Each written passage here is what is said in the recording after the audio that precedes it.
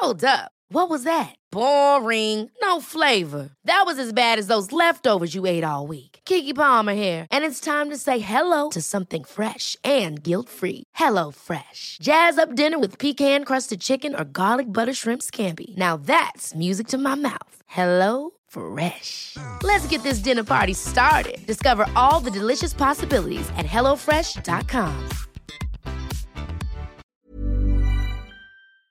Hello and welcome to the Best of the Auton Daily podcast, October edition. I hope you're doing okay. Here's 5 episodes from the Auton Daily podcast. The first one is called Cracked Mirror Mystery, and this piece is about me not knowing what a mirror was, really what it was made from, the process. I always just took mirrors for granted. There's quite a lot of good videos online of how mirrors are made, and it's an intricate process. That's about that. The next one is called Socks. It's about socks, specifically black socks.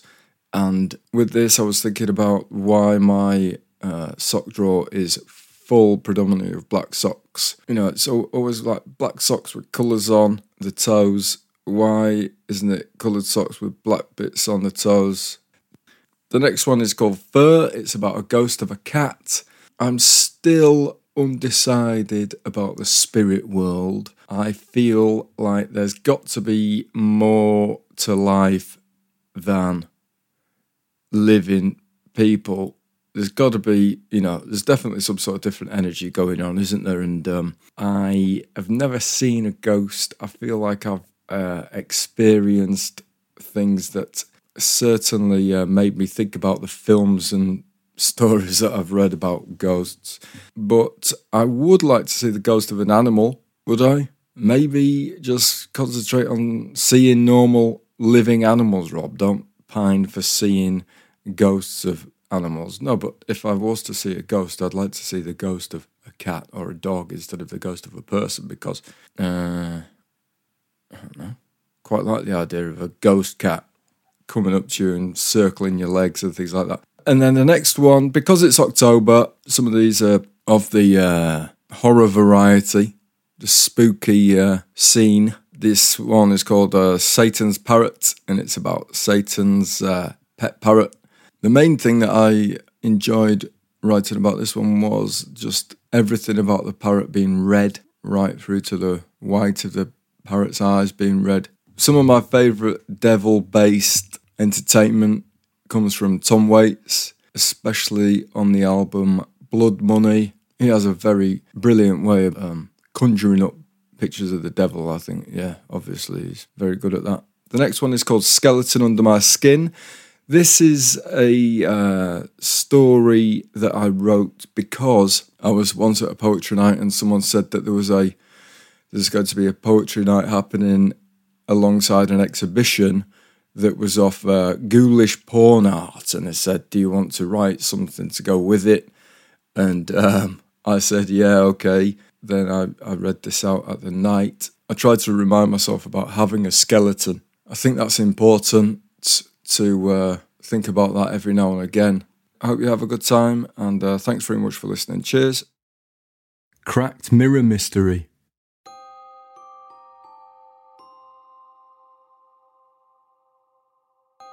I hope you don't think I'm being intentionally unaware or naive, but for a long period of my life, I didn't know what a mirror was made from. Mirror, mirror on the wall, I've got no idea what you are because you reflect me to me, and when I see myself in the mirror, my thoughts turn to me. Mirrors are selfless. So, tell me about you. I see you every day, but I've realised I know nothing about you. I just accepted mirror. Yeah, okay, they're flat and shiny. Shiny? Is a mirror shiny? I thought they landed somewhere between glass and metal. I tried to inspect them to see what they were made from, but I just saw myself trying to figure out what a mirror was, looking myself in the eye saying, I don't know what you're made of. I always thought mirror was something that existed naturally until I watched a video on how mirrors are made. robotic machinery transporting large panes of glass to a washing station without a glimmer of panic, powders derived from types of earth, blasting glass, manically rotating brushes, demineralised tap water. Even minerals could get in the way, like hairs when framing. A layer of liquefied tin and silver on a pane of glass, solidifying, leading to reflection, the silver backing causing us to see ourselves, cutting machines, precision guided by computer software. The human touch is surplus here. It's a coat of flawless metal with glass on top, alright. Mirrors sealed in oven, giving us ourselves. I never thought of a mirror in an oven before. The mystery of the mirror no longer reflected into my brain.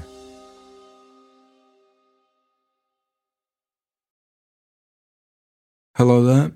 It is now the lead up to Halloween. If you celebrate Halloween, if you don't, it isn't the lead up to Halloween. But I'm going to read this. It's called Socks. Dark is the palette of my sock drawer. I open it, and bats fly out. All that's missing is a full moon, with a werewolf howling at it. I could pick a sock at random, tie it around my arm, pay my respects to the dead. My sock puppets are dressed for a funeral. They cry dark cotton tears. Magpies without the white bits, humbugs without the stripes, badgers covered in coal.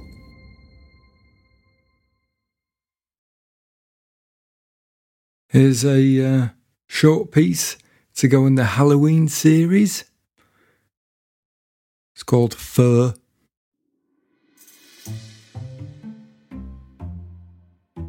My cat looked pale in the face. Or was that her fur? She was a white cat after all. What was making her look so ill and off colour? Then I remembered my cat was black. Wow. She must be feeling really poorly to go so white like that. Or maybe her hair had turned white due to worry? Do cats worry? Perhaps she had seen a ghost. Then I remembered my cat died last year. Hello to you, continuing the Halloween theme. This is called Satan's Parrot. I'm sending you to Earth on a particularly special mission, shouted Satan to his massive pet parrot. Shouldn't take you long. You'll be back before you know it.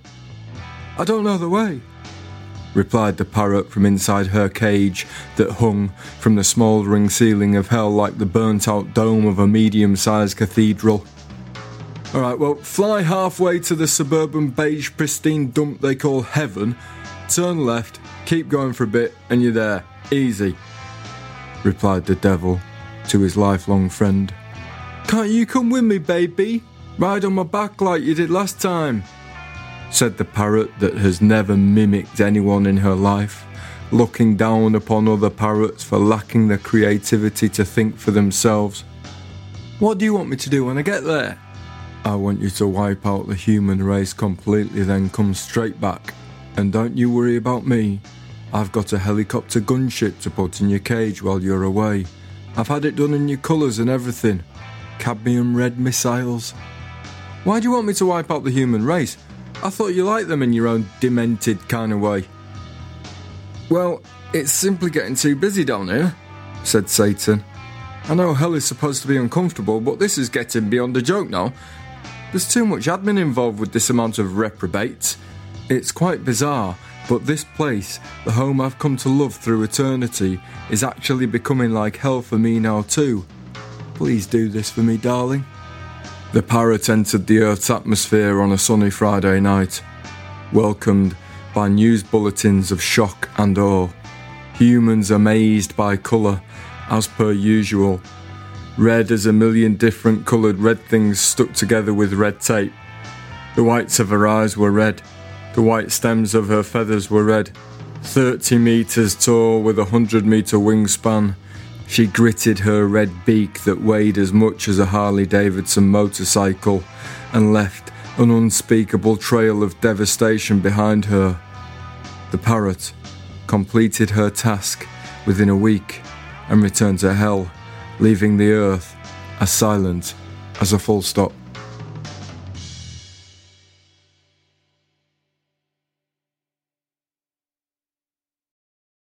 Happy Halloween. Today is Halloween if you celebrate Halloween. If you don't celebrate Halloween, today isn't Halloween. Today is a day. Today I'd like to read out a piece called Skeleton Under My Skin. It's in the book Petrol Honey, and this is what is written before the piece, and I'd like to read that out now. The following piece came about as I was asked to write a ghoulish porn story to accompany an exhibition of ghoulish porn art. Now, that happened at a spoken word event. Someone said that they were doing a exhibition of erotic art, and would I like to write something to go with that exhibition? And I thought, yeah. And that is the type of thing that happens at Poetry Night sometimes. This is not based on a true story or any experiences I have had in my life. I'm going to read it now. I sit in the back room of an almost empty candle-lit Soho restaurant. An elderly Italian man plays piano as I sit at a table for two with the skeleton of a mermaid. She is wearing a blonde wig that gives her the look of a dead-for-years Pamela Anderson. On her face is the same expression that all skulls possess, surprised to be dead. The lower half lies under the square table, a fish, stripped of its scales and meat. Her tail has a stereotypical fish skeleton, apart from the fact that she has covered it with PVA glue and sprinkled it with silver and gold glitter. Twinkling in the dull light of the tablecloth canopy, it is a sky under there, and tonight we eat from the floor of the universe. I watch, mesmerised, as Ryoka falls down her one's throat. The trickle lightly spattering her ribs, reminding them of blood. The ruby ribbon of liquid briefly disappears behind her loose-fitting emerald corset until it puddles on the cushion of her seat. She lifts 2 golf ball-sized tomatoes from her salad to her eye sockets and screws them into position, bursting as she does so. Red plasma-coated seed tears slide slowly down the white of what used to be her cheeks. Green star vine connectors sit in place of pupils.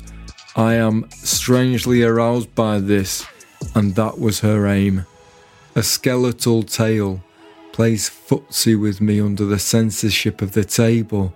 Moving up my leg, it scrapes at my shins with my shoelaces caught in its racer spoke-like points.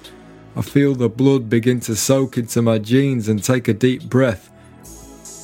I do not recoil. This is why we are in a relationship. Nobody else has this. Taking a lipstick from her handbag, she removes the gold cap with difficulty, struggling to grip the metal with the tips of her bone. Eventually taking it to her ancient browning teeth, she bites at it. The clink of her sound gives me goosebumps and makes me realise how quiet flesh-covered humans are compared to skeletons. When a living person picks up a glass, it is almost silent. When a skeleton does it, there is a substantial amount of sound. She twists, slowly and paints the white around her mouth red, no lips to stick. I still don't know her name. It has never come up in conversation, a question that will be neither asked nor answered. She takes the lipstick lid and drops it on the floor on purpose. It hits the floor like a slow-motion bullet shell in a big-budget action movie. A single skeletal finger rises to her hollow mouth. "Whoops," she whispers in an accent that you develop when you go to heaven. Bending down to the floor to retrieve the lid, she disappears under the table. The sound of the ocean fills my ears. I focus on the flame of the candle on top of the piano and try not to look at the couple on the table to our right. They have been discussing the rise in tube fares for the past half hour. I listen to their concerns with my hands gripped onto the corners of the table. Life and death mixing once more.